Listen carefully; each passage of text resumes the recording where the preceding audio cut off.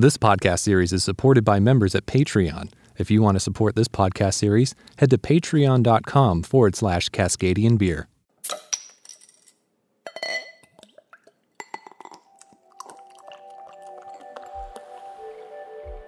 Even when you have access to great beer, there still can be something missing in your community. Your own local brewery.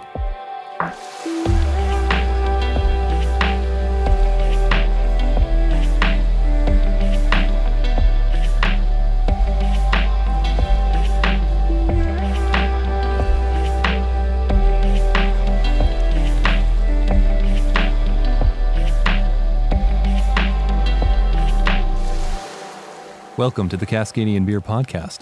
My name's Aaron and I'm a Cascadian. I have a background in radio and television broadcasting, am a music producer, and have a passion for beer. I don't consider myself to be an expert in beer by any means, but I do enjoy and respect the craft and the passion of these brewmasters. I want to learn from these pioneers on what sets them apart from the rest, and why they choose to call Cascadia their home. Cascadia is a bioregion in the Pacific Northwest and the North American continent. It is made up of the U.S. states of Washington and Oregon, as well as the Canadian province of British Columbia. In this podcast series, I'll be profiling the unique breweries of Cascadia, a region that has a strong presence on the international beer scene. In this episode, I'm in the lower mainland of British Columbia. Out in the Fraser Valley is the community of Maple Ridge. Established in spring of 2015, Maple Meadows Brewing Company was the first local brewery to open in the area and has become a fixture in the community. My name is Carlo. I'm the owner and brewer. My name is Dan, and I'm one of the brewers. And where are we? We're in Maple Ridge, British Columbia. This area is known as Maple Meadows, all this area, because we are neighbors with Pitt Meadows. So it's like a big city, one big city, Pitt Meadows, Maple Ridge. So does the name kind of inspire a joint collaboration between the two places? Exactly, yeah, exactly. I mean, it's beautiful. We're in the valley. In the Fraser Valley. Why did you decide to open up here? Well, the main reason was the bylaw in the city. I tried first opening in another couple cities, but the bylaw were a little bit tight. Not easy for new breweries opening. So that's why I moved all the way here. And then Dan, how did you come into this? I was actually his first customer, and from the day he opened, I've been bugging him for a job. I've been a home brewer for 7 years. And I just really wanted to work part-time in the industry, just to get some experience. So, Carlo, how long have you been brewing then? I've been brewing for almost 14 years, home brewing. Right. And then did you ever work for a brewery anywhere? Never. No? Never, ever. No. So why did you want to open a brewery then? I think it's every home brewer's dream to own a microbrewery. So it was my dream before I started home brewing. And then I had the chance to do it, and I started. What's been the response so far? Very good, I will say. I mean, we have lots of regular customers, and it's very nice relationship with them because we ask them what they like, what they don't like. We can kind of adapt to the taste of the town, and we are trying new stuff as well, and it has been very welcome. Because the community is not that big here, is it? So. No, it's a small community, and actually that was my idea, my vision, not to be a big brewery, being more like the neighborhood brewery, kind of the local baker or the local butcher, kind of that. So what is the size of your brew house here? Brew house is 5-barrel brew house, and 2 fermenters, 2 10-barrel fermenters, and 1 bright 10-barrel as well. How many times a week are you brewing? Twice a month, I would say. Right. Twice a month. Yeah. And then Dan, you came here, and I believe I had your first brew here actually. Yeah, that was the Black IPA. That was a recipe that I brewed with my homebrew partner. We'd been making it for a couple of years, and we figured the best recipe that we'd made so far. So Carlo let us make it. What did you think when he came to you and said, "Hey, I want to make a black IPA"? Oh yeah, I was completely open. Yeah. Yeah. Did you try the homebrew version that he did? I tried it. Yeah. But I really want him to be involved, and he's a very good brewer. Dan, what do you bring that's just a little different, you think, to the process? I'm very involved with the community. I go to all the beer festivals. I follow all the breweries, so I kind of know what's going on in the brewing world, and I give him some insight and give him some tips. What have you seen, Carlo, that Dan's brought to the process? Has it changed your thinking at all about how to brew? I will say I'm a little bit more conservative brewer. When I started homebrewing that 14 years ago, we didn't have that many options, internet was not as what is today, right? So pretty much back then we have just one supplier in the whole Vancouver area and limited recipes. I say we because the community back then was a small community of homebrewers. And I think I got this kind of being more conservative, being more like not that open. And Dan I'm constantly pushing Carlo to try some new styles, use some different ingredients, and make better beers. So what have you done then, Dan, since the Black IPA here? I made a double IPA, which was a huge success. That was our 1 year anniversary ale. Maple Ridge loved it. We're almost out of it right now. and that's still the original one that's back there, like on yeah, that's the one there. Yeah. I think we're in the last keg right now. All right. And what else apart from that? Just I've helped out with almost every brew that we've done. I try to let Carlo do most of the recipes. I don't want to make a big mistake or. Yeah, usually when there is some new hops on the market, I ask him and he knows. I mean, I'm like, oh, it's a new hops around there, and he knows, oh yeah, I tried it before in that beer and that beer. So that's always helpful, and I like that very much. And one of the different ones that's actually stood out for me that I haven't actually seen another BC brewery do is the Mexican lager.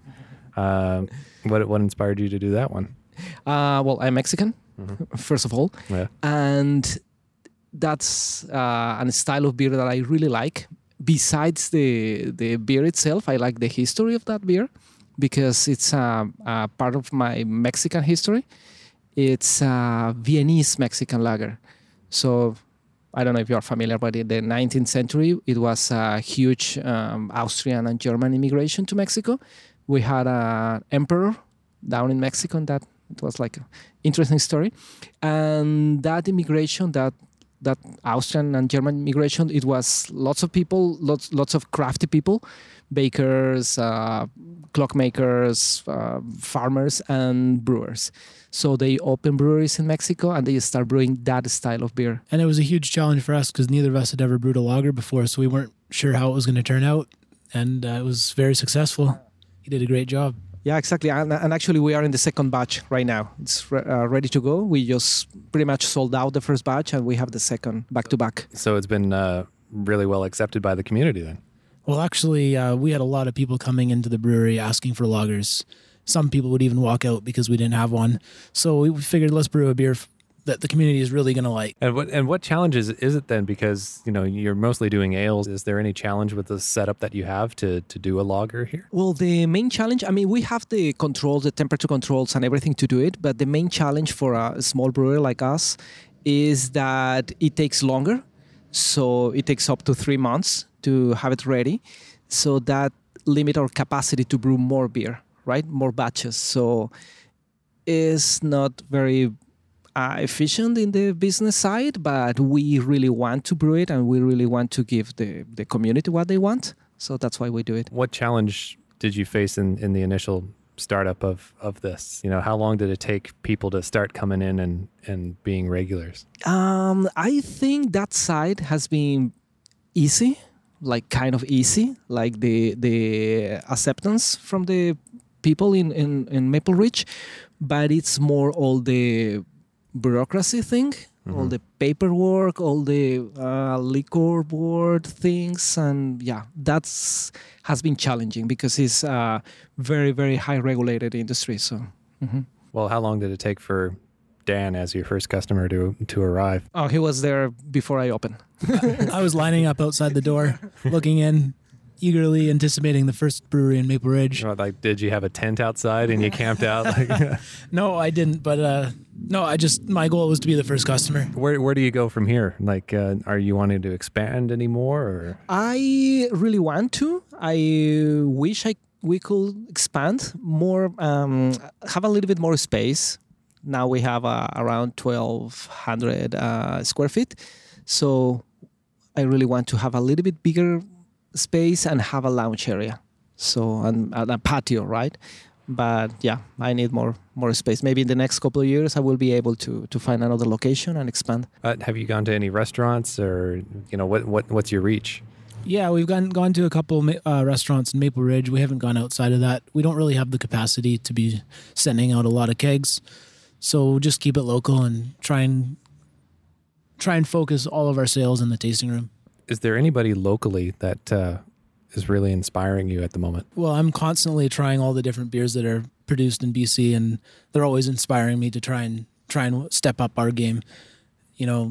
Guys like Four Winds, Parallel 49, they're always making some amazing beers. Do you get any imports from Mexico that you want to try and emulate as well? Not yet, but I really want to try to make a black lager, dark lager, a bock.